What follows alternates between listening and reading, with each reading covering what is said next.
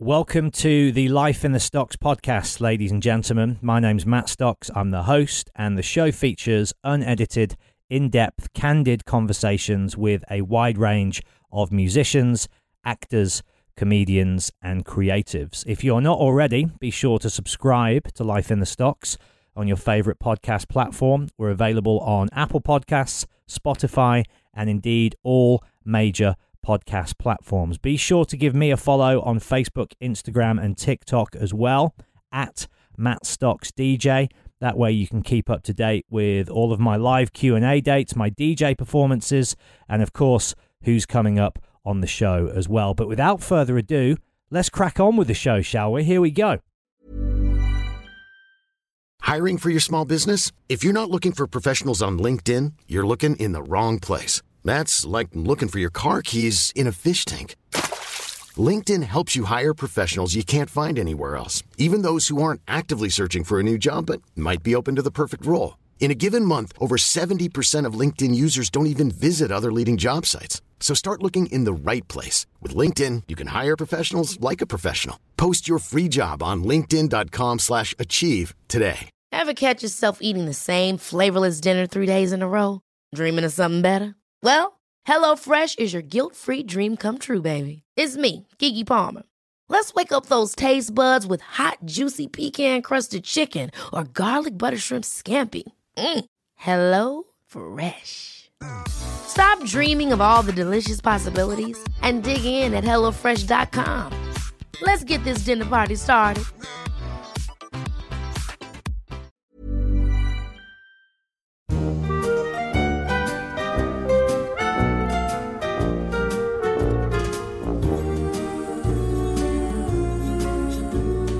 You've got a friend in me. You've got a friend in me. When the road looks rough ahead and you're miles and miles from your nice warm bed, you just remember what your old past said. Boy, you got a friend in me. Can you hear me? I can hear you loud and clear, Gail. Can you hear me? Death House, look. Happy birthday to you. Happy birthday to you. Happy birthday, Gail Porter. Boom. 50 big ones, Gail. I know, exactly. Oh my God, literally, my postman was like, I'm not coming back. I was like, you've been coming back with flowers since 7 a.m. He's like, it's a really big birthday or something. I went, I honestly think people have written me off. I think they're like, no, it's her last birthday. That's just Do you know what? In this day and age, to get any cards, I always think is a win. Every Christmas, and birthdays, I get two. One from my dad, one from my mum. That's it. Every Christmas, I'm lucky if I get 2 or 3 from outside of the family. So, I mean, that, Gail, is a shower of love, is what that is. So many Star Wars toys. Oh my God. I've got balloons and everything. Is this okay? Let's put my blinds down a bit. Yeah, put the blinds down so we can see you in more. Is that still a bit weird? Shall I do it? You've got Kermit behind you. I'm happy about that. I have a house of a child. Have you got Disney Plus? I presume you have. I presume you're. Oh, you got to get it. They've got all the Muppet stuff on there. My telly. I don't have the right kind of telly. Well, that's what you should have asked for your 50th birthday, Gail. Yeah, shall I move this round there? Because I feel like I'm all shiny and stuff. Yeah. Hi. Yeah. Show you my virtual. Well, it's not my virtual house, it's a real house. So my actual real life house. Oh no, have I got rid of myself again? You have, but you'll be back. It's all right. I've got it. The sequel. Yeah. Is that better? Yeah. I mean, the video doesn't go anywhere anyway. Right, but it's like makes it easier for like. I might put a little clip of me singing "Happy Birthday" to you online, but other than do that. That'll be fun. Other than that, as long as the audio is nice and clear, that's all that matters to me. What's this? A cane? No, it's an electric shock machine. Yep. So you can put it on someone, and then they take it to the co-op just in case anyone comes near me. Well, if I feel like that is a very Um, what's the word? Tragic? No. I was going to make a segue from there, but it's not proper. But we will get there eventually. I want to ask you this, Gail. First of all, Sorry. if somebody had said to you, if I had said to you, Yeah. 3 years ago when we first met, that you'd be spending your 50th birthday on this thing called Zoom, chatting to me in a world pandemic, what would you have said?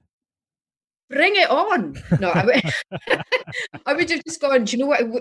Yeah, no. I mean, the pandemic thing is just insane. The Zoom thing is just mad. I spend all my life on Zoom now. It's pretty much my life is on Zoom. That's why I'm wearing these. They're not real glasses. They're blue blockers. So they block out the blue light from laptop screens. So, because I find if I'm on them all day, when I was writing my book, I just found I'd go to bed at night and I'd get really bad headaches from just the overexposed blue light of the computer screen all day. So these just block out the blue light. I haven't got a copy of your book yet. Well, what you did do, though, Gail, is you called me on the day that I announced that I was going to be doing one. And I wanted to thank you for that publicly, because it's interesting, and I'm sure you can, maybe shed some light on this. I find when you do something, like you must have found this with the documentary that you worked on, when you make something that, your heart and soul has gone into and you've worked really hard on it and you're extremely proud of it, you really find out who your friends are. In the sense, what I did, I found that so many people that, from my past that I would have presumed would have been on the phone like you weren't. And then, certain people in my life like you, who I haven't known that long, extended that hand of friendship and, showed your happiness for me at a time that really meant a lot to me. I was so excited for you. Well, it was a very sweet gesture. And I want you to know that I'm very grateful. Oh, you've frozen. Oh, that'll be another card. Hang on, wait, hang on. Sorry. It's all good. There might be a few of these as the conversation unfolds. Thank you very much. You just leave them downstairs. Thank you. Thanks very much.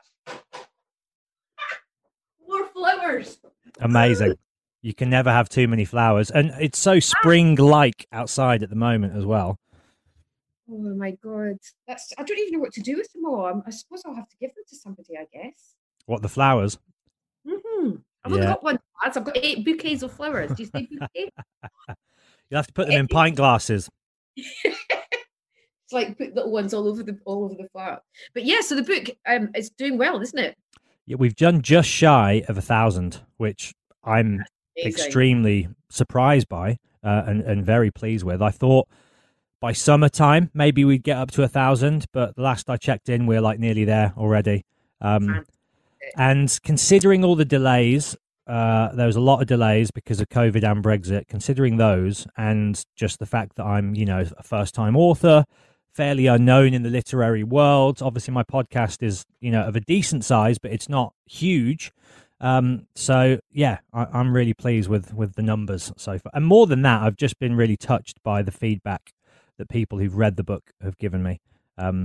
Yeah, it's a very validating feeling because I've written loads throughout my life and I've shared a lot of my thoughts on the podcast and, social media, but to put it all down into a book, as you well know, Gail, that's a whole other level, isn't it? Of the exploration of the soul.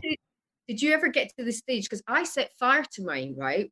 This is not even a joke. I got so angry with myself and I was writing. I was like, I don't really like it. So it was like I was handwriting everything. And then it's like got a lighter, chucked out the window. I was like, I don't even like that. And then suddenly when I threw it out, I thought, oh, actually, that was quite good. Oh, damn it. Set fire to my book. Is that why there's been so many delays? Yeah. You've been burning your work as you go. And also first publisher, he went bankrupt. So they dumped me, and then the second one just dumped me because they didn't want to do it. And now I've got 2 or 3 that are playing with it, so I don't even know, don't even care anymore. Well, you will. I mean, I can appreciate the frustration with the business side of it. I've had that with the COVID delays that have meant that people who've ordered my book months ago, had to wait, and so there's definitely like hurdles and things in place that frustrate you and suck the creativity and the joy out of it, but you got to persevere. So have you finished it? Is it all done? Yeah, it's been done ages ago. I mean, I finished it a year and a half ago. But then, obviously, with this that's happened, and my dad passed away just before lockdown, the first ever lockdown in Spain. So I had to go and pick him up. Well, yeah, but obviously get his ashes. Anyway, Yeah. so then that was a whole new different ending to the book, because I was like, oh, right, so this is a new story. So I've just sort of like, I keep twerking it all the time and just kind of playing with it until, you know, well, I can't tell you. I'll tell you privately. But yeah. Okay. Well, one thing I'd like to say, and I say this with all the love and respect in the world to you, is what I learned with mine and what I've learned with speaking to songwriters over the years is things like these are never finished. A book or a song or a film, they're never, ever truly finished. And I think that's why some people spend years and years and years. I think what you have to do is just get to that point where you go, this is as complete as it's going to be. It's time to share with the rest of the world now. Because otherwise you'll just keep revising and updating and editing and changing. And yeah, I think once somebody takes it off my hands, then I'll go, right, it's done now.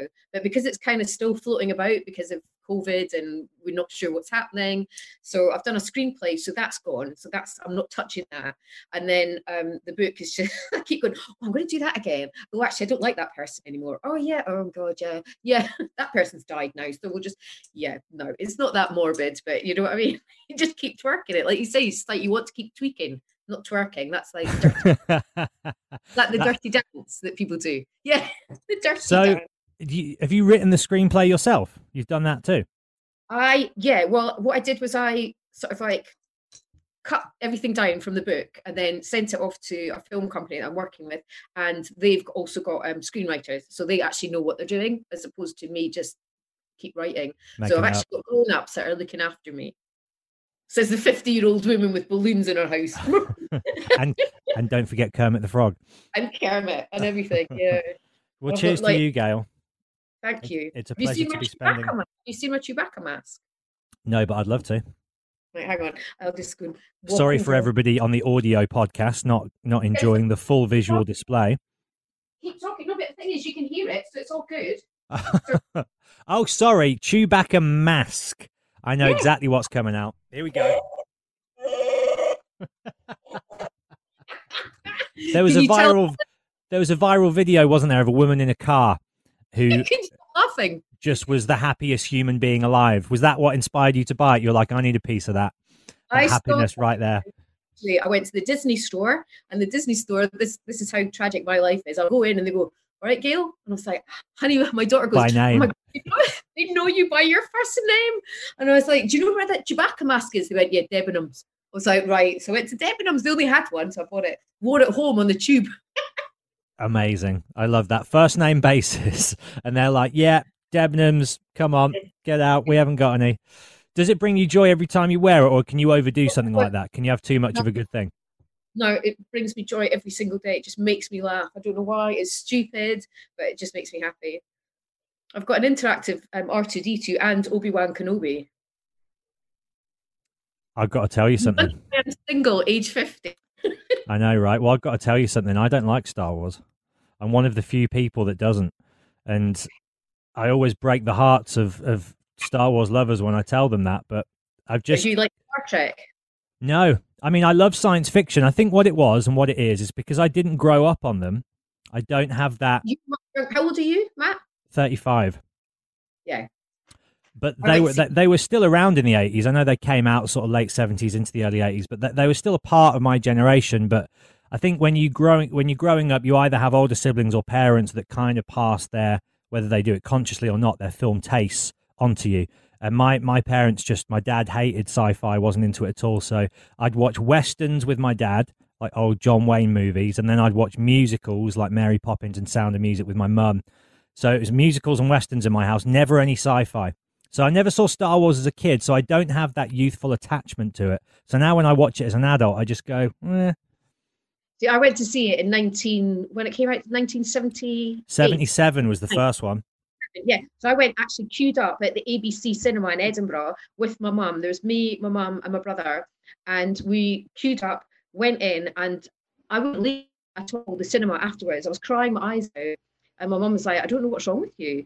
And I was like, I want to live in space. I love Luke Skywalker. I want to be Princess Leia. And she was like, oh my God. So she bought me 2 massive badges. So I had one on my left breast and one on the right. So I had Luke on my left and I had Princess Leia on the right. And then I went to school the next day with my hair like in the buns. Yeah. And then I wondered why I got picked on at school. Who knew? You wonder why Ewan Bremner wasn't, accepting your advances. Gail told me on the phone yesterday that you went to school with Ewan Bremner. Well, he was here with me. But the same school, right? Yeah, Portobello High School, yeah.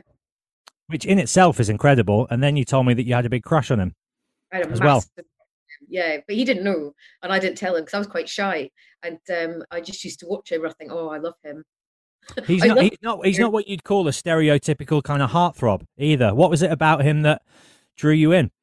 Quirky. He was quirky. Yeah, he was always like that, was he? I remember he had rainbow trousers once. He turned up at school with rainbow trousers on, and I loved him for that. And he didn't seem to bother what anyone thought. Not that I was not cool enough to be hanging out with anybody really, but I just remember he had rainbow trousers once, and I just thought, oh my God, I loved his hair. I loved everything about him. And then look at him now.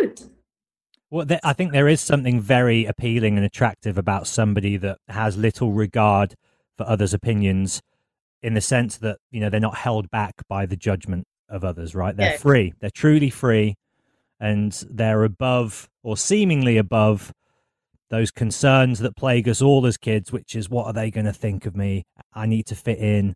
Never seen. He just sort of like floated into school, and I just remember just being completely thinking, oh, he's super cool, and now he's done amazing. But I knew he was amazing. And obviously the new McGee movie just came out the other day, which we were talking about, written by your friend Irvin Welsh, with you and as Alan in it. And we've spoken about the 90s before when you were on my show last, but when you watch that film, and when you indeed, any films that are either set in that time frame or, referencing that time, do you find yourself thinking back to the good times, to the bad times? Does it kind of not really touch you in a nostalgic way either way? Always good. Always good Always times. Good. Anything that anything to do with the 90s just makes me smile. It really does, because we just had fun. Nobody seemed to, it was not kind of, no one was worried about being politically incorrect. We were just having a laugh. Whereas now you can't say things, you can't do things. Whereas then we didn't even know what day it was, to be honest with you. It's like one massive party. When my daughter was saying, right, Mum, I'm thinking about going to Manchester Uni. And I went, oh God, when are we going up? She went, there is no we. There is no we. You are not coming to Manchester. I went, oh, I used to party. And she went, I know, Mum, I don't want to know. I just don't want to know. I used to go to the Hacienda. We were talking about that as well. Oh my God. I think it was the last free decade, wasn't it? It was, yeah. Like proper fun. That was it. Yeah. And to even mind when you woke up in the morning and going, there's somebody, who are you? Sorry, in my flat? They're going, oh, sorry, you invited everyone back. Oh, did I? Right, okay. That was the sort of fun I had. There was a lot of everybody on telly and in bands, and the kind of the pop culture icons of that time all seemed to be from fairly working class backgrounds. And I think it was the last time, obviously in the 60s, 70s, 80s and 90s, you had that. And then somewhere along the line, things changed, and there's less, I think, working class voices in the entertainment industry and in the arts and in all of these areas now. And as well as that, obviously there is, as you say, this kind of very eggshelly type, safe, politically correct world which we're in, where you can't really say or do too much, otherwise you risk offending everybody and being cancelled. And yeah, it's funny, like the film just made me, and I was a little bit, I am a little bit younger than you, but I very much grew up in the 90s. That was my time. And watching Creation Stories, I just, was reminded of what a free and exciting and vibrant and quite anarchic period it was. I mean, doing things like Top of the Pops and The Big Breakfast. So you'd be doing Top of the Pops, getting home about midnight, getting up at 2:30 in the morning to go and do The Big Breakfast live at 7 a.m. And then you'd finish at 9 a.m. And then everyone's like, do we go for lunch or what do we do now? Because our body clocks were all over the place.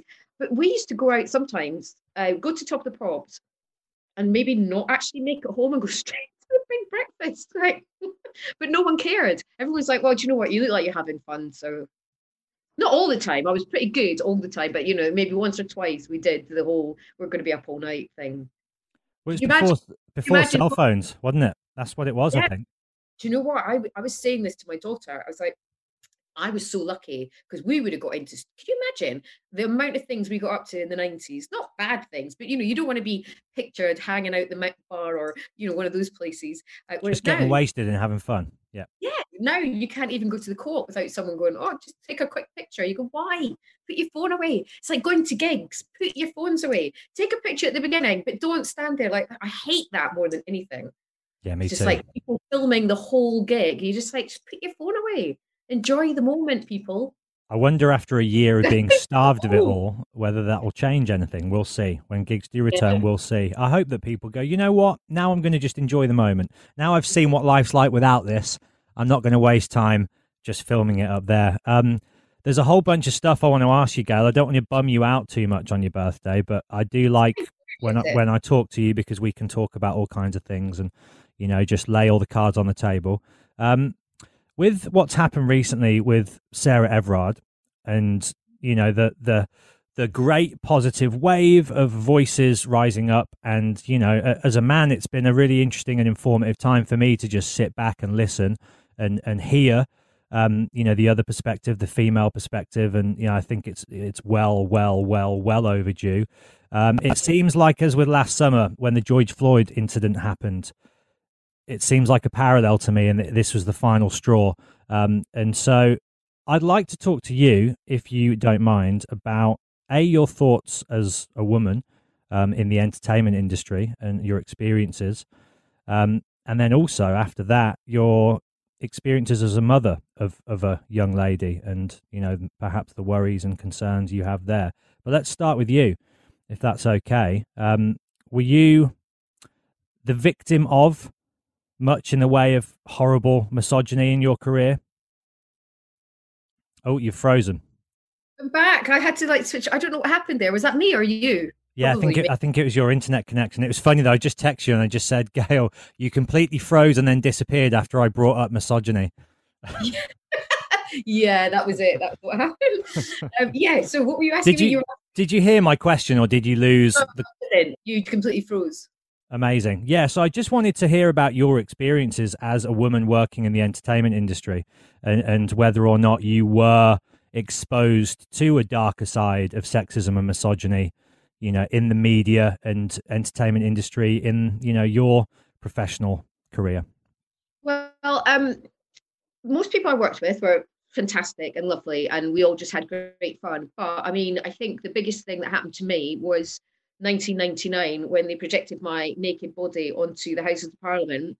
Obviously, I knew I did the picture, but I wasn't paid. They said they weren't going to use it, and then I wake up in the morning and I'm naked in front of the entire country, and nobody told me at all. And that was one time I felt really upset, just thinking, oh my God. I mean, how would they tell you anyway? Just going, oh, by the way, we're going to do that. I'd said no. But I mean, now I can look back on it and think, well, people still talk about it, but as a female living on my own, suddenly seeing that, and then when I went to the shops, all these guys are like, and I was like, oh God, oh my God, this is actually a big thing. And I felt really vulnerable. And I thought, well, I know what I'm doing when I do photo shoots, but if they say they're not going to use it and they're not going to pay you, you don't expect it to be 100 foot tall on a political building. I mean, so that is the ultimate form of betrayal. And, just like if you weren't such a grounded human being, which you are.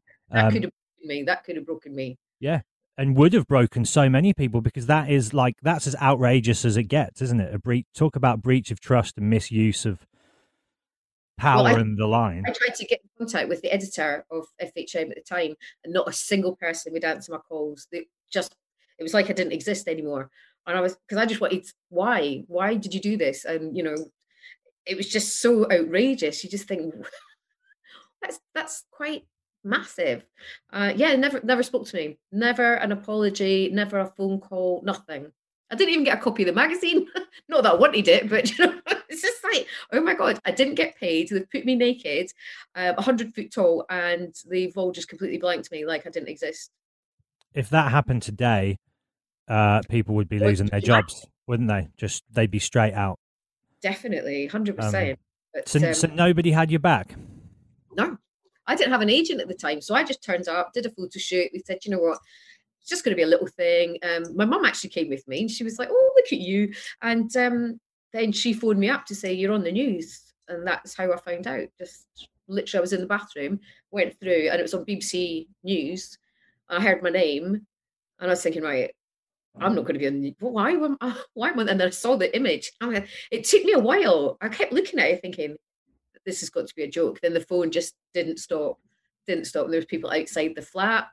There was actually, I had a stalker after that, and he was sending letters to like an agent person that I wasn't dealing with, and they were forwarding it. And then one day after the picture happened, I got home and there was a handwritten note on my front door with a red rose. He'd found out my house address. And so that was a bit scary. Yeah, that's creepy shit. Yeah, so it did have a negative effect on your life then, obviously, as something of that extremity would, in the sense that, you didn't choose to do that, but obviously people were seeing it, and, then they make a certain assumption about you as a human being, don't they? Because something like that is so public, such a grand statement that you obviously weren't making yourself. It was taken out of your hands. That was the thing that upset me. I think that was the thing that upset me the most, was the fact that people thought that I had masterminded this whole thing. And I wanted to say to everybody, I didn't get paid. I didn't know this was happening. Obviously, I knew the picture was taken, but I didn't think it would. No, never in a million years you're going to think, that kind of thing's going to happen. So everyone's like, oh, well, you did it yourself. You obviously made loads of money out of it. I was like, no, I didn't do it. Someone took a picture and then decided. I actually saw the guys that were involved. They're called cunning stunts. I have to do that really carefully. And they apologized. They were like, we were actually behind the whole thing. It was a big PR stunt by FHM, and they hired us to do it. And and they said, are you angry? And I said, well, not now. Now that my bottom looked quite nice, but it was a bit. I mean, I spent a good year in shock and knowing that people were judging me, thinking that I was some sort of airhead that gets paid to do these sort of things. So it was a bit weird, but is what it is, I guess. Yeah, fame is a crazy thing, isn't it? And it can really warp people's engagement with the world around them, because you don't change, but what actually changes with fame is everybody else's opinion and perception of you. And they think they somehow, because you're on this public platform, have access to you in some way, that they know you and that they're allowed to say things about you, even though they don't actually know you.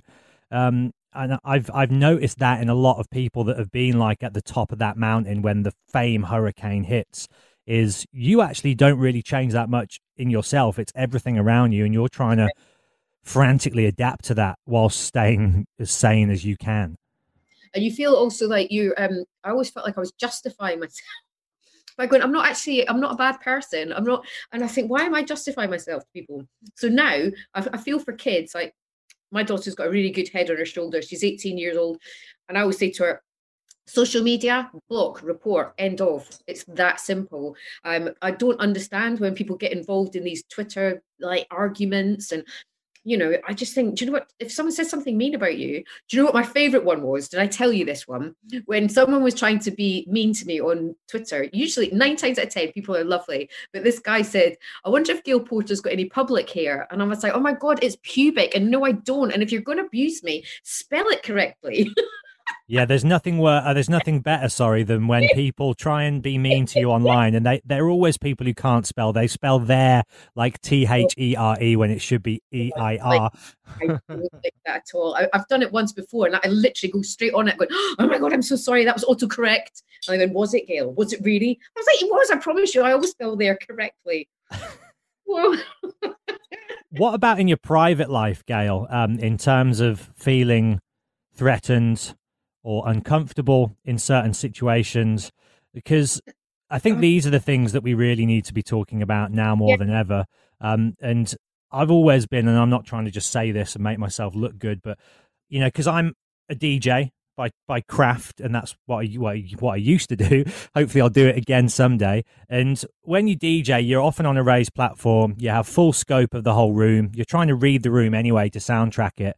And I've just seen over all my years DJing the worst kind of behavior in men towards women in bars and clubs. And I do always say, if I see somebody who's just being an arsehole, then I'll float by the girl and sort of whisper, if you want me to tell the security to get this guy to leave you alone, just give me the thumbs up and I will. And I've done that several times because, I want people at my nights to be having a good time and I want the vibe to be positive and pleasant. But at the same time, I don't want to live in a world where you can't approach a stranger and talk to them. And it's a fine line between leering and being gropey and gross and intimidating and awkward and just going up to a stranger and striking up a conversation. So I think these are definitely the sort of topics we need to be exploring more, to try and set boundaries for people and educate people and how to engage with not just the other sex, but the same sex as well. But what's your experience has been over the years as a woman out and about in the big, wide, nasty world? I think clubs and gigs and stuff, that's a really difficult thing for women because you are all up close and personal with lots of people, but some people do take advantage, will have a bit of a grope of your bum or something. I've had that at gigs before. And usually I will turn around and go, do you know what? Not today, mate. I'm Scottish. Not that Scottish has got anything to do with it, but I always go, I've got 2 second dan black belts and I'm Scottish and I'm small. So I'm going to win. But some people, I know a lot of friends of mine that would be intimidated by that. But yep. I mean, I've had it a few times. I actually saw a whole bunch of kids up the road the other day there, and they were making fun of me being bald. And I just walked back up to them. I said, sorry, what did you say? And the older, it's 6 of them like that. And I was like, no, seriously, say it to my face. Say it to my face. And now I went up this morning and they were like, all right, Miss Porter. I went, I win. I love that about you. But as you mentioned, I mean, not everybody has that confidence, do they? And that's a great quality to possess. And, part of it, I think, is teaching people to stand up for themselves. But then the other part is teaching people to not say horrible things in the first place, isn't it? But also you can't sometimes because you don't know how crazy people are. So those kids, they literally shit themselves when I'd went back and they were like, sorry. But then you could meet a complete nutter who might just attack you for, so you got to be so careful.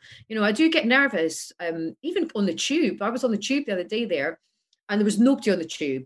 It's like ghost town London. Yeah. So I was sitting, and then this one guy got on and sat right opposite me and just stared at me, and I got off. I was like, I have to get off because he made me so nervous. I thought, you're on a vehicle going under tunnels with one bloke just sitting staring at you. And he was not right because no man in the right mind would sit and stare at a woman on the tube on their own. So things like that scare me. I do get scared, but I don't know. You can't spend your entire life being worried. But I don't even like going jogging. I go jogging in my park and I think about what happened to, Sarah, and you just think, it could happen to anybody. He was a police officer, wasn't he? Yeah. Yeah, that's the most fucked up thing about it all, isn't it? And his missus was arrested as well. I mean, I don't know. I don't want to know. I just think that poor girl just walking home, that was it. And whatever, I don't know. It really upsets me. I keep saying to my daughter, I was like, just carry a knife. She went, no, Mum, that's illegal. I was like, oh, right. Yeah, I mean, I don't want to worry you too much because you obviously probably worry yourself enough. But do you think about that, being a mum and having a young daughter? All the time. Literally, if she goes to her dad, she's like, oh, just jump in the tube. I will not let her. She's 18. She's like, Mum, when are you going to stop? And I was like, never going to stop, not until the day I die. If you come to London, then yeah. Because she's like, Dad's in Sussex, I'm in London. So she's always traveling, but I will, he's a bit more calm than I am, whereas I will be at the train station and I will make sure. In fact, I went to the train station to drop her off. She was going to see her dad. And the guy at the train station was like, do you want to go and give her another cuddle, Gail? I mean, she's mortified. She's not even waving at me. She's like that, go away, go. Because, 18-year-olds, they think they know everything, but they don't. Well, if it makes you feel any better, I'm 35 and my mum's still the same. She's still like that with me. Literally, like she's like every time I see her, she's like, "Let's have a hug," like we're being reunited after months apart. Oh, can I borrow your mum? I don't have one. Well, I did have one, but I don't. So I'll borrow your mum and dad. That'd be great. I mean, I have to, and obviously I know you lost your dad this year, which has been obviously a horrible thing for you to deal with. But that's one of the things that I've really had to focus on this year. Is this downtime has been a drag for so many reasons, but you have to look at the positive. And it's been so lovely for me to spend time. Like I'm at my dad's house now. I've been living with my parents for the last. Can Dad interview you now? He's not here at the moment, so sadly not. Which is probably a good thing because, yeah, my dad's kind of inquisitive anyway. So even What's just your dad then? He's probably about my age then. no, he's way older than you. He's about 68. All right, 18. He's got 18 years on me. All right. Yeah. He's old. He's old, and yeah, it's just been lovely. Like spending time with them, as much as they drive me a little bit mad because I'm 35, as I said. You can't, I think, deny the eternal sense of just needing to protect and nurture your offspring as a parent. It's just a natural inbuilt feeling, isn't it? I think the older you get as well, I literally appreciate everything. Like my neighbor waving at me, happy. I'm delighted. That's made my day. Just people being kind. And I think because I don't have mum or dad, it kind of I want to say to people, take every minute, cuddle them as much as possible. Don't get embarrassed if they're going to give you a cuddle, because you know what? It's not always going to be there. Does it feel strange when you make the transition from being the child to now, obviously, your parents are no longer here, the oldest in the family? Is there a shift that goes on? Obviously, I know this is a big landmark year for you with being 50 as well. And again, I don't want to bum you out on your birthday, but if you do, spoil it for me, Matt. Thanks. Like it must have been quite the year in terms of the things you've been processing, with the grief of losing your dad, with obviously, you now being parentless, turning 50. Well, do you know what? My mum and dad were, they weren't very touchy-feely mums and dads. They weren't cuddly type things, So you get home from school and go, oh, I've just got a great report card or something. They go, well done. Or so I literally am the opposite to mum and dad. So they're kind of like, they'll shake your hand. Whereas me, I'll cuddle anybody. Obviously not now, but literally I will cuddle anyone. If someone starts crying in the street, I'll cuddle them. Whereas my mum and dad are a bit like, well done, go to your room. Okay, so but yeah, it's weird because my daughter always says to me, she's like, Mum, I know your mum and dad were not very cuddly, but my God, you're needy. I'm like, cuddle me, please. She's like, God, I'm 18. I was like, look, you will miss me one day. And she's like, oh God, don't put the guilt on me. It's like, yeah, give me a cuddle. I'm the worst parent ever. I literally would do anything for my daughter. Well, that makes you the best parent ever, not the worst. I think it makes her embarrassed. She's like, fuck off. She's just in that time frame, isn't she, where the last thing you want to be seen to be doing is cuddling your parents, but that'll come and go. No, exactly. She does kind of like a cuddle eventually, but I think the more that she's sort of like getting ready to go to university and got a boyfriend and all the rest of it, I'm kind of like an afterthought. But I think she does think about me, and she's like, "Oh, Mum, shall I sign you up for a dating website?" No, because I'll get murdered. All right. Yeah, I can't even begin to try and unpack those things. I've got a couple of friends who've actually ended up getting married to the people that they met on them. So there's definitely like... Which ones to go on, though? I don't know which ones to go on. I've never been on one in my life. You're a handsome chap. Well, thank you very much, Gail. Thank you very much. But I don't really date. I certainly haven't in the last few years. I've just been like head down, concentrating on me and my career, quote unquote. I don't really look at it as a career because I like doing what I do. So it doesn't feel like work. But yeah, I'm really happy on my own. And I thought at the beginning of lockdown, like, oh my God, this is going to be the worst year ever at school. I didn't know it was going to be a year, obviously, but I thought this is going to be a really lonely summer. This is the worst time in human history to be single in a pandemic. But actually, I think this is the best time to be single for me because it allows me the time to just work and do the things I want to do. And I've seen so many friends whose relationships have been put under so much pressure and strain. I have known so many people that have split up or they're at each other's throats because they're in a house where, it's me, a cat, and I can wave at the neighbors, but I kind of like chilling out on my own. I mean, don't get me wrong, everyone likes a cuddle, but I don't think I could have lasted a year with having one person in my house. I'd probably, no, that wouldn't have gone down well. Are you a free spirit? I had my dad in the house for 6 months in a box. Have you scattered his ashes yet?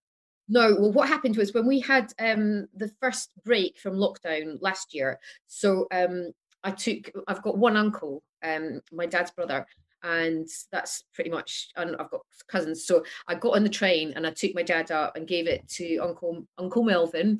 And so Uncle Melvin's got him on the mantelpiece. I don't know why I'm laughing because it freaks me out. But yeah, they chat. Well, Uncle Melvin chats. He's sort of like, I think he's comforted to know that Dad's there in a weird way. Makes sense. He started to freak me out, to be honest with you, because I'm all into like, horror movies and stuff like that. And then suddenly like a door would open. It's obviously the wind, but my daughter would go, "That's Grandpa." I'm like, what? Come on, really? So yeah, it was quite nice to get him out of the house. I've been thinking a lot about spirituality and life and death over the last particularly over the last year with everything that's been going on. I guess a lot of time on your own will do that. But yeah, I've been thinking a lot about it. What's your thoughts on this life and the afterlife, Gail? God, I don't know. I mean, I did a program called Dead Famous for 3-4 years, and I just literally looked for dead people in America, which I blinking loved.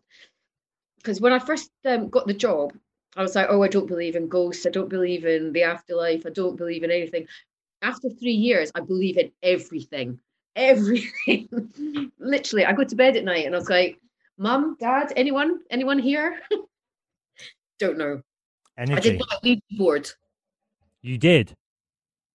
That's a bad thing to do, isn't it? Yeah.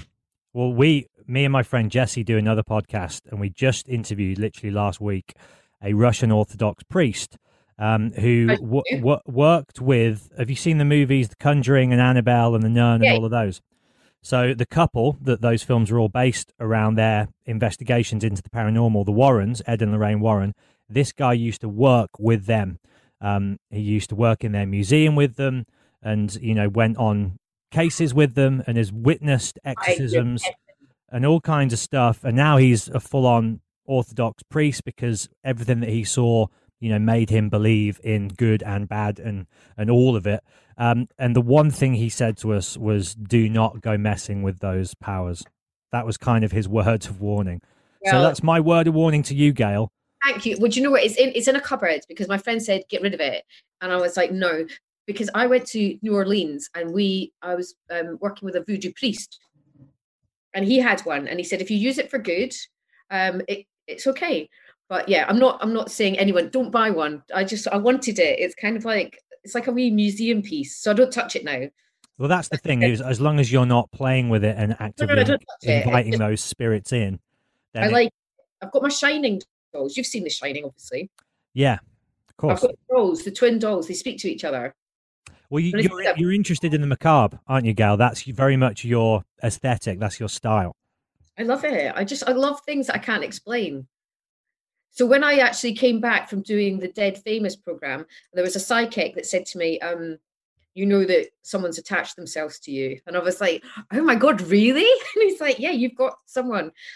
There are days I think there's something in this house. Yeah. Or on you. It's not attached to the house. But it's attached to me, yeah. But it seems to be a friendly thing, so it's okay. It's all fine. So, we did amazing things. We slept in Alcatraz twice. How was that? It was amazing. It was, So there was, I think, 5 of us in total, 4 or 5 of us, and we were all filming ourselves because it makes it more spooky. Yeah, it was a bit like, what was the Blair Witch Project? We're running around like that, getting scared. But there was a lady next to me, and she was in solitary confinement. I was in solitary confinement. And I could hear her. It was like midnight, 1 o'clock in the morning or something. And she's like, oh, her name was Carla. Oh my God, Gail, there is somebody in the cell with me. And I was like, oh my God, who's in the cell? And she's like, it's a ghost. He's a prisoner. He wants to have sex with me, not you. I was like, oh, right. I can't even get laid by a ghost. I was like, what? How is it? And she did the same as well because we went to Jim Morrison, where Jim Morrison stayed in LA in that little motel. And we went, and so we were doing a seance, and then she's how we literally had to cut everything out of our filming because I didn't stop laughing. She's like, "Oh, Jim." We're like, he's not there. He's not there. And she's like, "Not you, Gail, just me." I was like, "Oh my God, literally every ghost wants to have sex with Carla, but not me." It's funny people like that, I think. And it was interesting talking to this priest that we had on, because I think the people like the one you're describing do massively discredit these things and that world, because they're clearly just total phonies that are like in it for all the wrong reasons. You know, the least spiritual kind of people ever. Every day she got possessed. There was somebody else. She only famous people. She never got. And they only ever wanted to be with her and nobody else, of course. Jim Morrison wants to have sex. Everyone wants to have sex with me, and they're all famous. You're like, what about Bob from across the street? No. He only wants me. Did you work a lot in America? Did you kind of break the States in any way? Because that was always the thing, wasn't it? When you were trying to chip away at the entertainment industry, was UK, then US, and you know, so few British presenters have done it, haven't they, throughout the last 20 odd years? Yeah, I mean, that show didn't go out in the States. We were like backwards and forwards every month just to film out there. But it's too big, America. I mean, I don't get me wrong, I love America. Not all of it.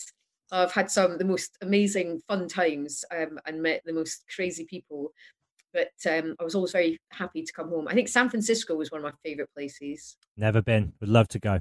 San Francisco, New Orleans. I went to New Orleans before they had that awful Katrina. Yeah. So I was there. And that was, in fact, I got tattooed there. That was my first ever tattoo. So I was walking. My director had said to me, "Right, Gail, we're going to go and do a quick recce, going to check out some locations that we're going to be filming in. Do not speak to strangers." I'm a grown-up, but they know how to deal with me. They're like, "Don't speak to strangers, don't make friends." And so, of course, and they went, "Don't go down to the really bad bit of New Orleans." So I was like, so basically, speak to people that you don't know, go to the bad bit. So I did all the things I wasn't supposed to do. And there was a voodoo priest, and he is that a bit of a common thread in your life? Yeah. If someone says don't do it, I'm like, doing it. Don't touch that. Really? You'll be getting that Ouija board out the second I'm off the Zoom, won't you? Go on. You're in New Orleans. Yeah, and I walked, and this guy was like, it was his 60th birthday, and he's like, "Oh, you know when people just, I don't know." He said to me, he's like, "There's something about you." And I thought, yeah, whatever. And he said, "No, I'm a voodoo priest. Have you got a tattoo?" And I went, "No." He went, "Do you want me to tattoo you? It's my 60th birthday." And I went, "Okay, yeah." So like 3 hours later, I turn up to the director who's like got everything ready to start filming. She's like, "Why have you got a bandage on?" I was like, "Well, so basically, right, you know where you told me not to go? I went there, and then a voodoo priest tattooed me." And they were like, "Oh my God, why?" I was like, "I don't know. Just felt like the right thing to do." So I've got a huge big dragon on my arm. He designed it himself. And that was your first. You went in big, no messing around. No, huge big tattoo. Did it hurt? I've only got a couple of little tattoos. Nothing hurts me. Nothing. Oh yeah, well, mean people do, but no, like things like that. No. Physically, you're hard as nails. I've got so many now. Don't even know what they mean. To be honest, mentally, you're pretty hard as nails as well. Although you're a very soft, caring, lovely person, you're a survivor, aren't you, Gal? Kind of, yeah. I think I've been dealt the odd tricky hand in life. So, but yeah, I'm still here so far. Yeah. And the world is a much better place because of it. Oh, you don't make me cry. Not on my birthday. Seriously? No. Can you share with me a rock and roll anecdote from your book? Have you got any really good, crazy stories of a... I have not written about any people in my book. Have you not? Is that to protect the guilty? I feel a bit like it's not a kiss and tell kind of thing. No, I'm quite happy to tell my story, and I've had amazing friends and relationships in my lifetime. But I think that if I would feel bad about it if I wrote about somebody else. I think, yeah, I'm quite happy telling everybody how mad I am or stuff that happened. But rock and roll stories, I don't know really. I mean, Top of the Pops, that was great fun. I lived with Keith Flint. So yeah, I've been very lucky. Yeah, he was an amazing man, wasn't he? Yeah, he was. Yeah, By all accounts. yeah. Did you never meet him? No, I wish I did. He was, yeah, one of a kind. They were the band that sort of changed everything for my age group. When that video came out, Smack My Bitch Up, everybody was like, oh my God, what is this? You know, it was like the Sex Pistols married with rave music, super just dangerous visuals. I did a podcast recently with Jonas Ackerland, who did the Smack My Bitch Up music video for them. And yeah, they were just such a force, and they continued to be. You know, they'd play Download Festival with some of the heaviest bands in the rock and metal world, and you know, not only would they hold their own, but they'd go toe to toe, and in many instances outstage many of the other acts on the bill, just with the the ferocity and power which they brought to every gig. Live. I mean, ridiculous. They were just it was endless energy on that stage, wasn't it? Yeah. Yeah. But yeah, that's another lifetime ago, isn't it? But yeah, that was sad. That was very sad. Were you still in touch over the years after you Not really, ways? no, because No. he got married, and yeah, and then she went off. I think she went back to Japan. I think she was a DJ. I'm not entirely sure. And the occasional message, but nothing major really. So yeah, that was sad. But good times though. And they're still, I mean, Prodigy are still doing amazingly well. Still performing and all that. I've not seen, yeah. I'm desperate to go to a gig anywhere. What was the last gig you went to?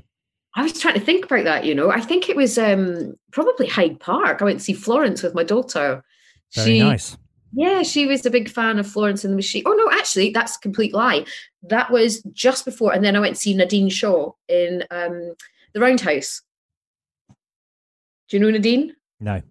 Oh, she's great. Amazing. She's amazing. So she had a gig at the Roundhouse, and I went there, and Brick Smith was there, you know, from The Fall. Yeah, so, Brix has been on this show. Yeah, she's lovely, isn't she? Lovely. She's amazing, and her book I haven't finished, but I've been reading, and it's again, what a life, what an incredible story. I know. She's because literally I think that was about. So it was just before I went to pick up my dad from Spain. I think it was the day before, and it was just about lockdown time, and we were all thinking, "What's going on? We don't know." And yeah, Nadine was playing, and yeah, I think that was the last gig I actually did go and see at the Roundhouse. I do love Camden. Yeah, well, I used to DJ week in, week out at the World's End. I remember. That was my life for, a good couple of years. And it's one of the, it is changing, and it is getting gentrified, and it is slowly becoming like the rest of the world. But Camden was one of the spots in London that seemed to retain and hold on to its sense of individual, unique character for the longest.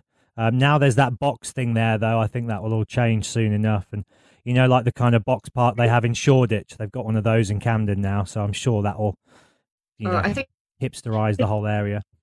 The last thing I did in Camden was I went to Camden Rocks. Yep. Oh, I've lost you again.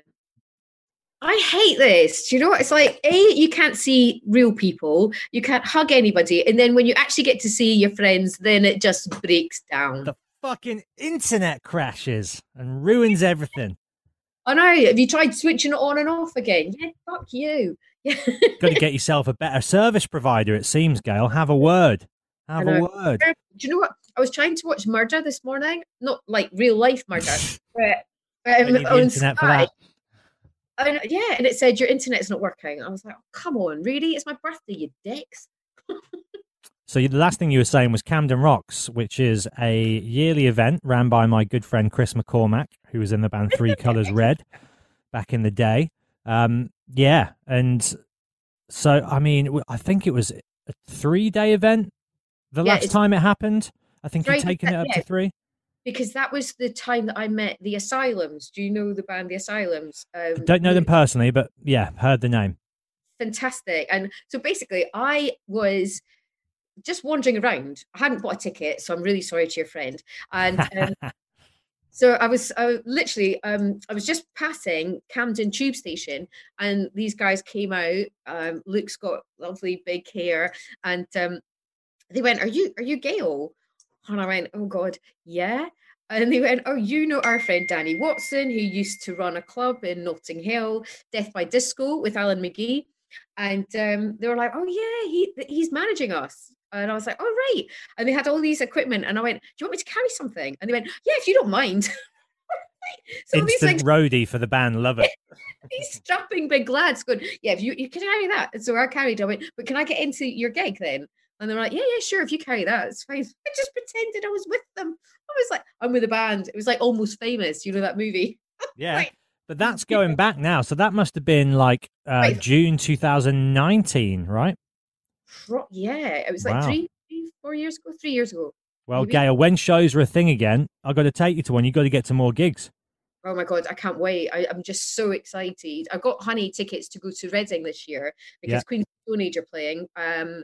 But I don't know if that's going to happen or not. I mean, I don't like saying on public platforms that it's not, because I don't want to take the wind out of anybody's sail, and I enjoy seeing the festival selling out and people getting excited for it. But I think when I see one event happen, then I'll believe all the rest are going to go ahead. But until then, I reserve all excitement. Because I bought her tickets before obviously all this happened, and I bought tickets for her and her 3 mates, but one of them said, "Oh, I'm not sure if she can go," and I was like, "Excellent, shoe in." And Honey was like, "No, you're not coming," and I was like, "Oh, come on, really?" And I was like, "Yeah, but I'll be really quiet. You'll never hear a sound. I'll disappear. I'll probably get tattooed by a weird, like, random." Do you know when was the last time you were at Reading, Gail? Oh my God, it was actually the Prodigy were playing. So, what, early 2000s? Oh God, I can't remember, because I forgot that I was supposed to be on Good Morning Britain, whatever it was called at the time, and I got a message from somebody saying, "Oh, you're there's a car to take you to TV," and you're in a field having it large. Having it large, watching the Prodigy, like 1 o'clock. I think it's midnight. We were still partying. Yeah. And someone's going, "No, you've got to go to work." I literally turned up, probably stinking.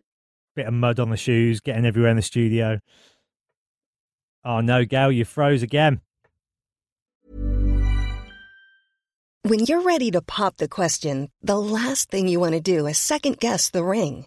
At BlueNile.com, you can design a one-of-a-kind ring with the ease and convenience of shopping online. Choose your diamond and setting. When you find the one, you'll get it delivered right to your door. Go to BlueNile.com and use promo code LISTEN to get $50 off your purchase of $500 or more. That's code LISTEN at BlueNile.com for $50 off your purchase.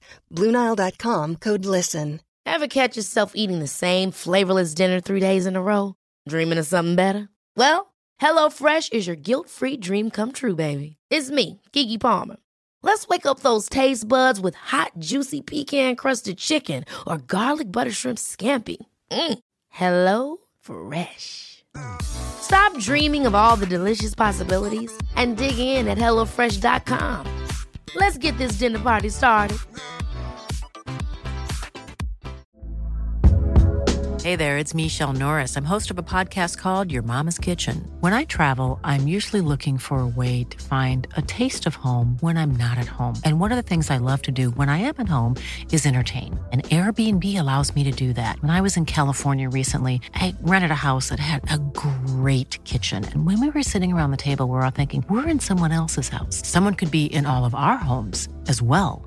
If you have a home, but you're not always at home, you have an Airbnb. Your home might be worth more than you think. Find out how much at airbnb.com/host.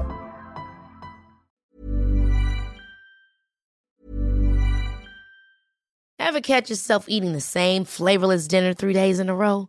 Dreaming of something better? Well, HelloFresh is your guilt-free dream come true, baby. It's me, Keke Palmer. Let's wake up those taste buds with hot, juicy pecan-crusted chicken or garlic butter shrimp scampi. Hello Fresh. Stop dreaming of all the delicious possibilities and dig in at HelloFresh.com. Let's get this dinner party started. Hey, it's Paige DeSorbo from Giggly Squad. High quality fashion without the price tag. Say hello to Quince. I'm snagging high-end essentials like cozy cashmere sweaters, sleek leather jackets, fine jewelry, and so much more. With Quince being 50 to 80% less than similar brands. And they partner with factories that prioritize safe, ethical, and responsible manufacturing. I love that. Luxury quality within reach. Go to quince.com/style to get free shipping and 365-day returns on your next order. Quince.com/style.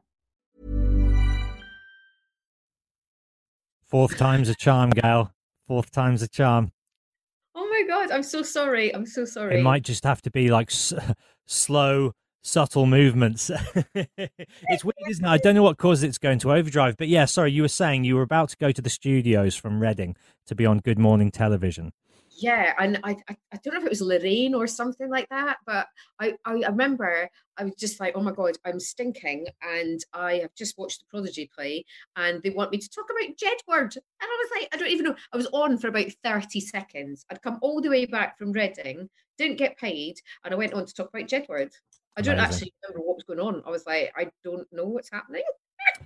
Well, you're one of those people who, and there's only a few of them, who kind of seamlessly managed to transition back and forth without changing from the mainstream to the alternative. You know, I think most people, for me, as somebody who's like a quote unquote in the alternative side of things, it's interesting when, you know, you see certain people try and enter that alternative world from the mainstream and you're like, you're just faking it. I can tell that you're not interested in this at all. Whereas you obviously love rock music and fashion and, you know, all the things that come with the territory, but then you can be on the most commercial. Well, you know, you've always got the Great Frog jewelry going on. You're a rock and roller. There you go. Do you know what they sent me this one? Do you see that? It says Mum on it. Amazing. They sent me that for Mother's Day. Ah. A gift from them because I'm always wearing all this. So, yeah. So you're part of the crew. But then you can go and be on the, you know, what's the other one? Loose Women. You can go and be on shows like that as well. Yeah, no. No, I have done interviews on there before, and bless them, it's fine, but it's not my kind of telly. No, but you can. I get very excited about just doing stuff. I'm just happy to be alive, to be honest with you. You know, I've lost so many friends through the years, and, you know, lost my parents, and so I don't know, I just find everything, unless I really really dislike something, I'll turn up and I'll be the smiliest person ever. Might not be having the best time, but I'll go, oh, do you know what, it's another day, keep smiling, whatever. Yeah, I've been talking a lot over the last year about like coping mechanisms and trying to, and just in my own private personal life as well, I've been very much on this, I think, quest of self-discovery and trying to find out who I am in these crazy times. What's your sort of go-to approach, methodology, techniques for, you know, keeping spirits high and remaining hopeful and joyful in the face of adversity and struggle? Do you know what? Just honey, my daughter, literally, I've got, even when she's not here, I've got pictures everywhere. She's like, oh my God, Mum, take them down. But do you know what? I just think, because I was told I can never have children. And so, you know, I thought I was really, really unwell. And I went to the doctors and they were like, oh, we think you've got gastroenteritis. Literally, I was like told I had all sorts of things. And then suddenly I was like, I think I'm pregnant. They're like, no, you can't be pregnant. You can't. And yeah, so every time I look at honey, I just think, you know, I've managed to, you know, did all right in the 90s, was homeless, lost my hair, lost my parents, told I couldn't have a kid. And now I've got a beautiful 18-year-old. So, I mean, what's not to love? That's amazing. I'll tell you what's not to love is your internet connection.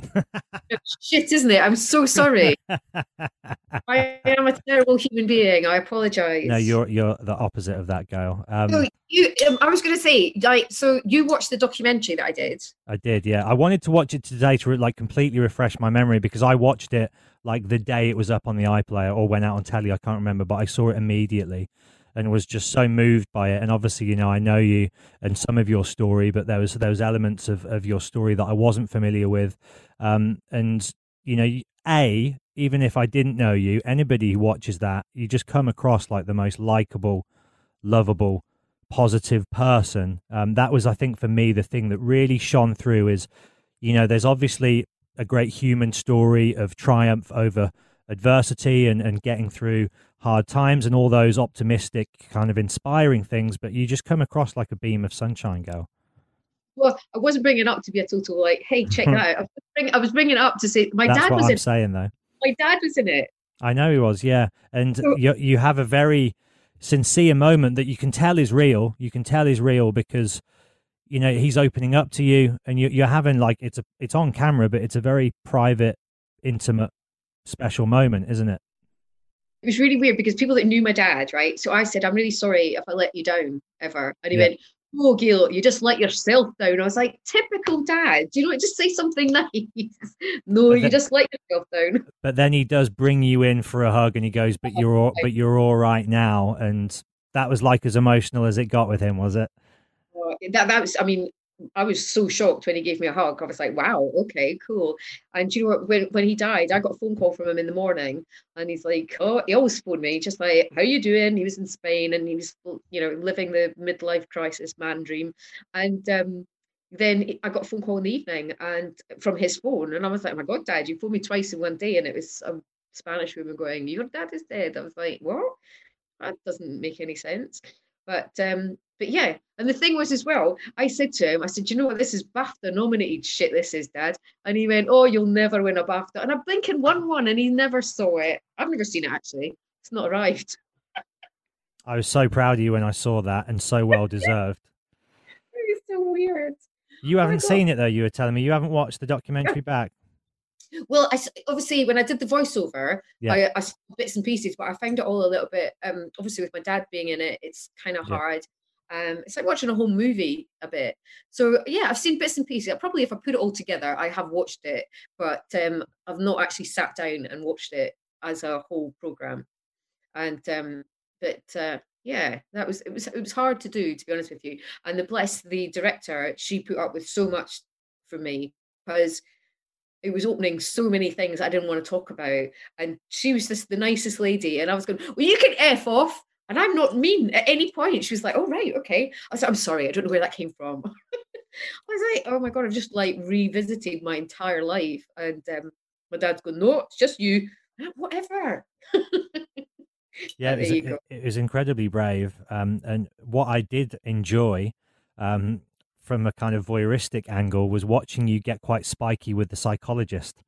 That's one of the few times I've seen you get really confrontational, and you're like, so I'm that, am I? I'm that, am I? I'm borderline, am I? I'm border. Those poor guys, because I think I saw 5 different... Trying to profile you, and you just not having it. No, I'm not having any of it. And they were like, I was like, oh my God, you've known me for like, how many minutes? 10 minutes, and you're just telling me that I'm borderline. I've got this disorder, I've got that disorder, I'm depressed, I'm not depressed. Oh, it's like, oh, do you know what? F off. If you imagine you've done 6 months of this, and then suddenly it's another person that you've never met in your entire life telling you what's wrong with you, and you just think, oh, I mean, it was important for people to sort of acknowledge that we've all got problems. We have all got problems, but I was not having him telling me what was wrong with me. I loved it. I was so mean.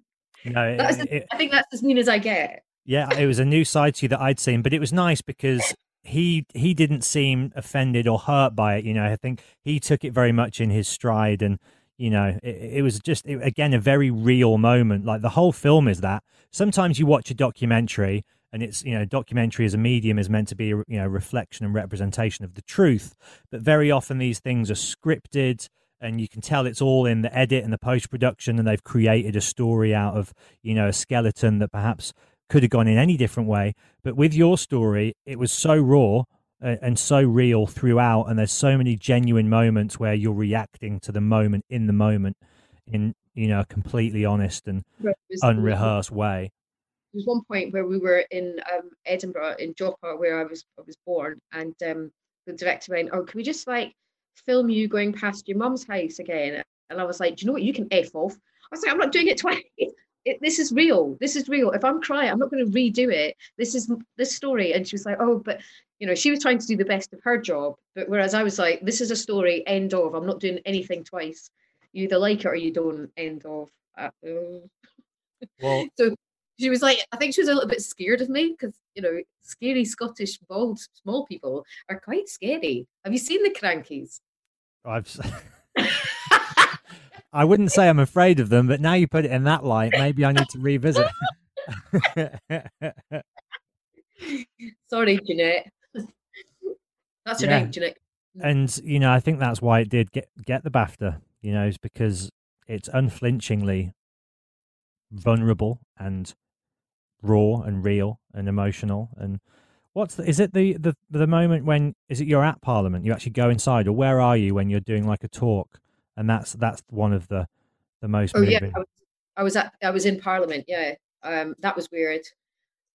That was very weird, actually. I got really quite sad that day, just thinking I don't want to be here. But it was for a charity, which obviously I love my charities, but I just felt a bit. I don't know. It just didn't feel right. I didn't feel like people were there for the right reasons. It felt a little bit like. It was just a sort of a bit of a jolly for a lot of the guys that were working in Parliament to, I'm doing a talk about the charity that I care about, and they're not really that interested, to be honest with you. Just taking a selfie going, I think my gran likes you. I'm like, whatever. Yeah, that's the thing, isn't it? Is sometimes people act almost like tourists in these worlds, whether it's mental health or, misogyny, sexism, racism. There's a lot of these topics now which finally and thankfully are being explored more. But I do feel like those that haven't lived it do kind of flow in and treat it as like this fascination, like an experiment. And it's like, no, this is real life. For them, yeah. It's like they don't actually take board that you've actually got feelings and you are a human being, as opposed to something to look at or go, oh yeah, I've heard about her. Like, I'm actually a person. Yeah, and I've lived this. This is my life. And as much as I'm smiling now, I'll probably cry when I get home. So do you know what? Just don't make me cry. Well, one of probably my favorite scene in exchange in the whole film is when the old producer and director of Top of the Pops comes over to your flat. And, my experience with like TV producers is usually quite like sleazy car salesman type kind of gross people. Obviously, I haven't got anywhere near as much experience as you, but here's this guy that comes in and he seems so genuine, so real. You two have this great, you can tell, connection and chemistry and relationship. And you say, I felt like I wasn't good enough. And he says to you, you were good enough. You are good enough. And the only person who can say that or not is you. Beautiful moment. And you start welling up, and such just a wonderful moment. He's just one of the nicest people ever. Because he was at Top of the Pops forever and he always looked after me. He was just straight down the line. He looked after people, he made sure that you were all fine. And because I think I was speaking to him about, I wasn't sure if he knew what I was doing to myself at the time, whether it was not eating or cutting myself but when I look back on it, he was always make sure I was fine. He'd make sure that car was there to take me home, the car was there to pick me up, and he didn't say anything. But when some people don't have to say something, you just know. So yeah, he's one of life's wonderful people. There's a few, isn't there? The entertainment industry is full of pimps and thieves and arseholes, but there is some really genuine, sincere, lovely people in the old media industry. When you meet the good ones, they're the good ones. Yeah. Not that there's lots of bad people out there, but some people just you don't click with, and you just think, okay, I've done a job, end of.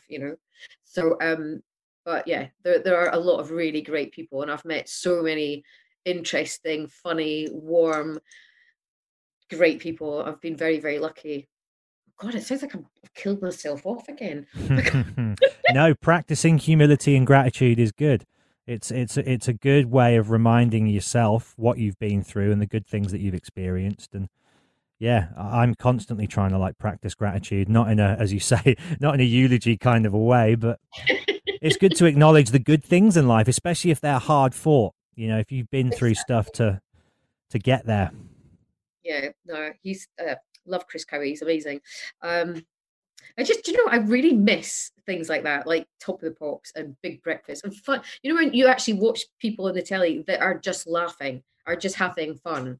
I don't think there is much of that anymore, really.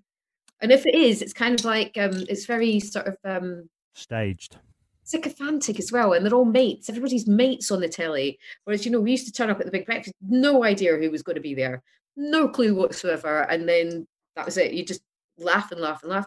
Whereas now you sort of turn on to telly and it's like there's someone interviewing their mate or there's somebody else's mate on the telly.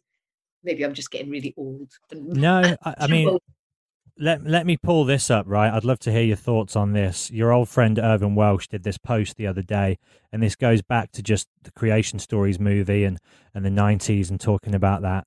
But Irvin says, and I'll kind of paraphrase because I won't go into too much. Oh, you know what? I think I read this. Yeah. He says, it reminds me of the fun and freedom that we've lost in our modern age, not just with COVID, but to the crushing mediocrity and conservatism of the corporate technocracy of modern neoliberalism. And he goes on this big post about how the entertainment industry is, all the risk and the art and the excitement has been sucked out of it.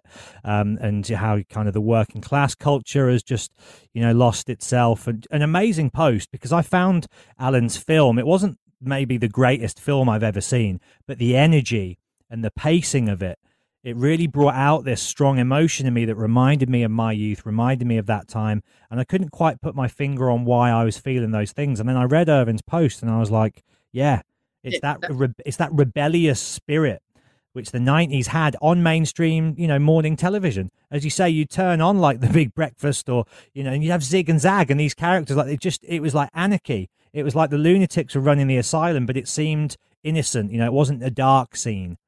No, I mean, I used to be on the bed and I didn't even look at the puppeteers. I was talking to Zig and Zag like they were my friends. And they'd be going, hey, and I was like, so anyway, right? I got to interview Kermit once. So like the dream.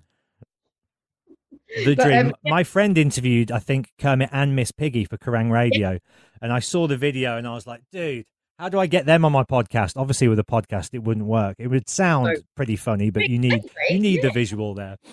Yeah, no, I did. Where did I actually, oh God, there was a great program called Wish You Were Here, which was a travel. You're probably too young. I remember Wish You Were Here. It was on like Sunday evening, 6 p.m. Yeah. Right. So, in fact, those were the days when you actually got paid a little bit of cash, but they used to send you places. Obviously I went to Scotland a lot because I'm the only Scottish person in the world. So they just kept sending me back. But they sent me to the Maldives and I went with Keith Flynn because I phoned them and I said, can I take a friend? And they were like, yeah, of course. They paid for it, because it was all paid. Everything was just fun. But Kermit, I'd gone to LA to do Wish You Were Here. And it was the opening of the LA Disney whatever, I don't know, one of those big, what do you call them? The big theme parky things. Yeah. So the Muppets had their own theatre. So so I got to interview all of them. So there was, oh my God, there was Beaker, there was the chef. I mean, if that isn't living the dream, I don't know what is. That is like. Yeah, well, I talked to them all, like the puppets, did not even notice the people underneath. And then there was there was a party in the evening. And of course, the people were there, not the puppets. And one of the guys was like, hey, Gail, it's nice to see you again. And I was like, don't know who you are. And he went, it's me, it's Kermit. And I was like, oh my God. He was like, oh, I didn't even recognize you. He went, you didn't even look at us. You were too busy talking to the puppets. And I was like, they're not puppets, they're real. And he's like, oh, bless you. Do you know what that is, though, Gail? There's a beautiful, you've always retained that innocence and excitement of youth, which often I try and retain it in my own way as well. But often you see people as they grow old and, mature and life beats you down. A lot of people lose that wonder, that sense of play. And you've always had that about you, always. Well, honestly, my postman today, and he was like, why are you still waving at me, Gail? I was like, hi! And he's like, yeah, I know it's your birthday. What? You see me every day. I know, but it's exciting, isn't it? And he's like, not really. Ah, what a grump. Yeah, it's exciting. And I've actually got my Darth Vader. Oh, you wouldn't even like this. Dave Prowse, bless him, God rest his soul. He signed me a picture of him as Darth Vader. Well, by all accounts, I've got a friend who's like a Welsh musician who's good friends with Dave. And by all accounts, he was an absolute gentleman, like a total sweetheart. Did you know him as well, or just a brief encounter? I went to his house for tea with him and his wife, and he gave me like books, Star Wars books, mugs, everything. And I didn't even really know him. He just knew I was a massive Star Wars fan, and he knew somebody who knew somebody who knew me. And then we all went for tea and sat in his garden. Oh, How did that even happen? It was like the real most deal exciting thing.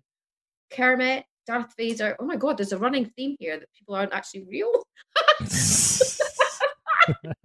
Oh God. Oh, that is quite tragic. What's your plans for tonight? You got any Zoom party action happening, or a couple of FaceTimes or calls, or? Yeah, do you know what?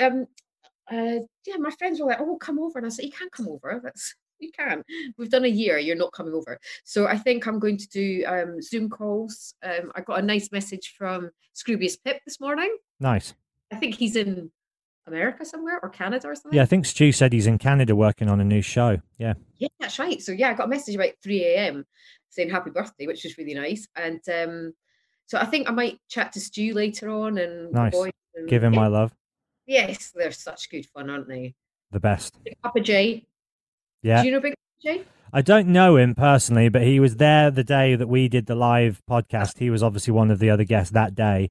And I was just like, that's the first day I met Rich Wilson as well, who I know better than Jay.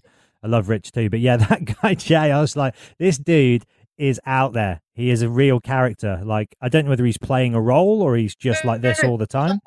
I still don't know what he actually does, to be honest with you. I know that he's very successful, whatever he does, but he's just Big Papa J.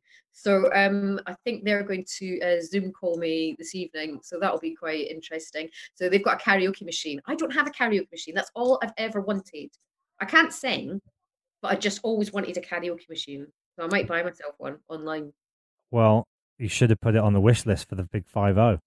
Should have done, shouldn't I? Are you going to pop some of those champagne bottles that are on the floor? You're going to have some of those tonight? No, I don't think so, because I feel like champagne is such like, it's, it's quite posh. So you should kind of like have it with you. Yeah, I think, there's Prosecco in the other room. So there you go.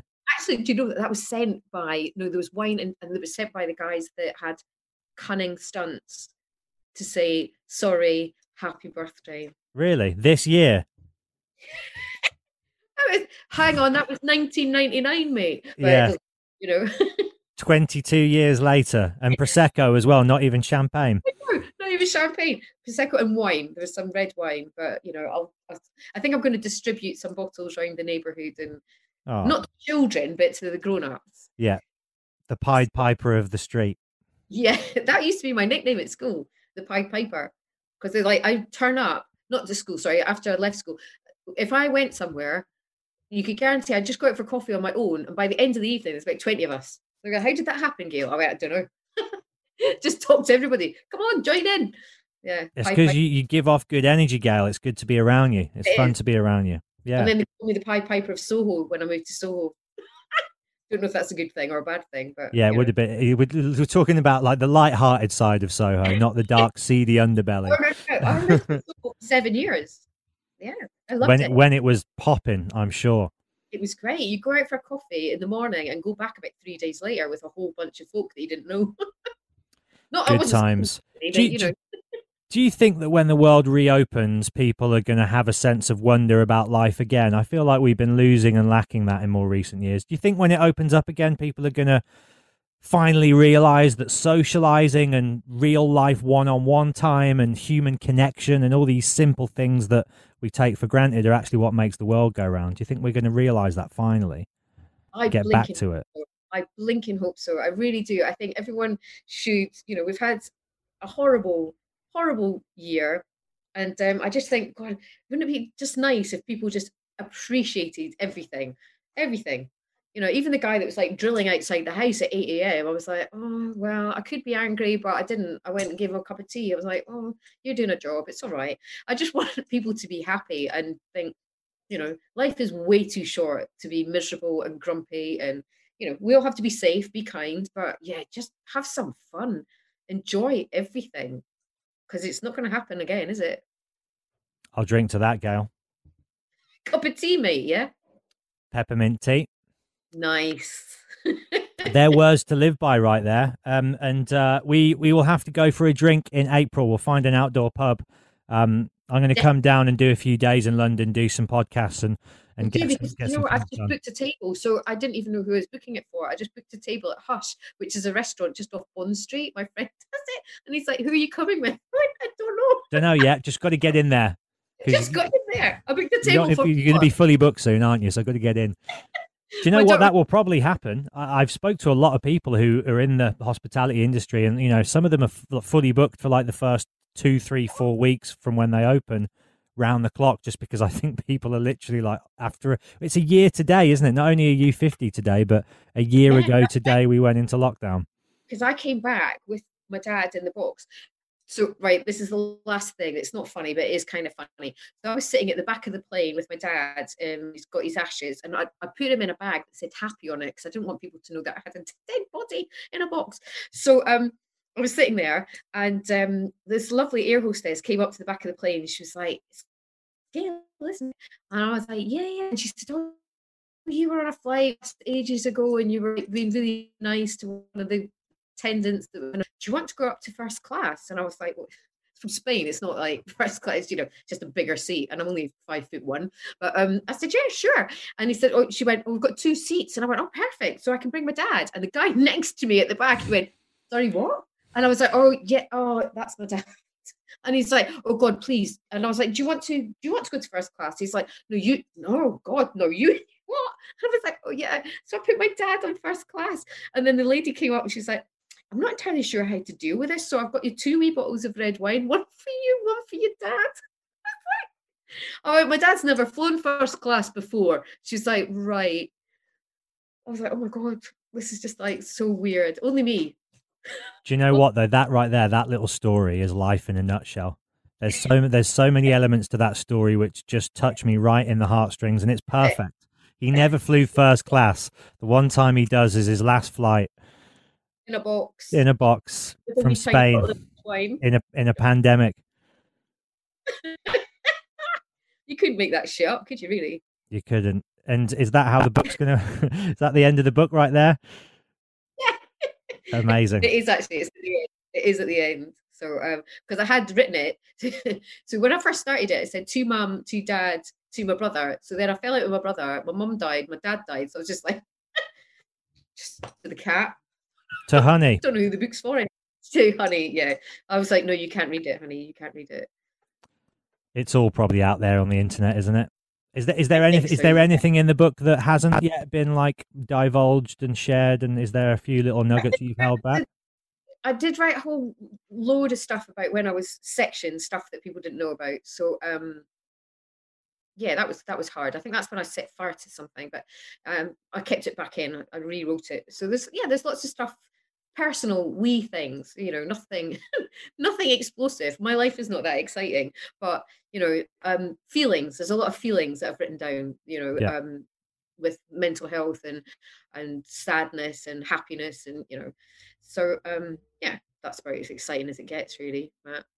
Well, but there's nothing more affecting than just unbridled honesty. And you've always been a champion for these subjects, which are now finally getting the attention they deserve. And when you reveal the things that you've experienced and been through in such a way, it speaks to people and helps them. And you've obviously seen that over the years, and that. And if I can give you any piece of, like, for what it's worth, advice in regards to the book, is really do just, if you're comfortable with doing it, be as courageous as you can and put it all in there, because all the best books that I've read that have touched me the most and inspired me the most have been the ones that, the jaws on the floor with the level of the peeling back of the skin, and how exposed and raw and honest it gets. They're always the best ones. Exactly. If you can. You need to send me yours, or I'll just buy it. Obviously, I'll buy it online. No, I'll bring you a copy down when I see you. I'll come down and I'll bring you a copy. Yeah, I'd love to. And I will be down in a few weeks. So yeah, well, let me know, and we'll go for a drink somewhere outdoors. Yeah, 100%. I'm so sorry that we've had like a shitty connection-y type thing, but we got there in the end. We got there in the end, and I'll just take out those gaps and nobody will be any the wiser. Thank you so much. It's really nice to see you. You too. And Thank you for having me. Thank you for talking. Oh, sorry, you cut up again. Gail, the pleasure is always mine. Thank you for being you. We're a richer world with you in it, Gail. Thank you for celebrating my birthday with me. Peppermint teas all round. Yeah. Did you see my mug as well? You don't even appreciate anything. It's a Star Wars reference, isn't it? Just love Star Wars. Literally love Star Wars. I can watch it over and over. It's like I said to you. So I've got Star Wars if I'm sad. Harold and Maude, which is my favorite. Now film. that I can get down with. That's a top 5 all-time film for me. Love it, love it, love it. I can watch it. I can happily watch it every day. Love it, love it, love it. And if I'm feeling really depressed, I watch Anchorman just because it's so stupid. Yeah. So stupid. You just think, oh, I just want to be in that film. And hang out with those characters. Yeah. I love Lamp. Yeah, I know you do. I'm going to play out this podcast because I like to come in and out of the podcast with 30 seconds of a song relating to the guest. And I'm going to finish this podcast with the Cat Stevens song off the Harold and Maude soundtrack. If you want to sing out, sing out. And if you want to be free, be free. The best. There's a million ways to be. You know that there are. So good. First time I saw that film, I just wept and wept and wept. Happy tears. If nobody's seen it, watch it this week. It'll change your life for the better. Harold and Maude. So good. It's just the best. And the soundtrack, amazing. Just everything about it is just, it's like a hug in a movie. Happy birthday to you, Gail Porter. Thank you very much. It's so nice to see you. Can't wait. We'll go and go to Hush in Mayfair. It's really nice. I'm up for it. Yeah, sounds good. I'll wear my best attire, so I won't show you up and embarrass you. I just wear trainers and jeans now. That's it. Well, actually, jeans are when I'm getting dressed up. Usually, I'm just in a tracksuit. Well, we'll gene it up, and that'll be really nice. I'll keep you posted, but I'll definitely be in London in a few weeks, so we'll do it. You know, and I will see you when you arrive in London town. Have the most wonderful birthday. Say hi to Mum and Dad for me, and if you want to, get all up for it. And get this book out. Yes, I'll send you some of it. I mean, it's done. It's just publishers. I don't know. Nobody. Yeah. Some people think it's all right. Some people don't want it. I don't know. Well, I've done it anyway. See what happens. The right publisher will present themselves, and I can't wait for after the documentary. I mean, that's like the tip of the iceberg is what the documentary is, and then the book will be the. I can't believe the big kahuna. Got nominated for BAFTA the 1 year where we can't actually go to a BAFTA celebration. I know. Collins with my mate going, did I just win a BAFTA? She's like, yeah. And I was like, all right, cool. Okay. It was like the big no. Yeah. Hey, everyone. I actually made friends with people sitting at the next table to me. I was like, hey, excuse me, do you want a glass of champagne? They were like, we don't know who you are. And I was like, it doesn't matter. I just want a BAFTA. They were like, and my friend Emma was like, oh, God, Gail, stop talking. Just stop talking. I was like, we could just make friends. She went, you can't. It's a pandemic. I was like, oh, no. Okay. It's an amazing achievement, though. An amazing achievement. Very well deserved. Never thought it would happen, but, it's everyone that made it. I mean, they put up with me for 6 months, 7 months. I couldn't put up with me for 6. I put up with me because I live with me. Because I am me. Because I am me. But I could not imagine those poor people having to listen to me waffle on and cry and laugh and then cry again. Bless them.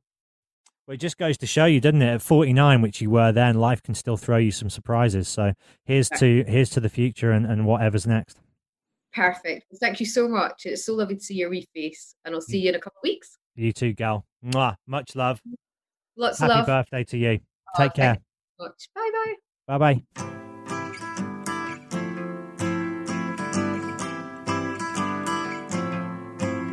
Well, if you want to sing out, sing out. And if you want to be free, be free. 'Cause there's a million things to be, you know that there are.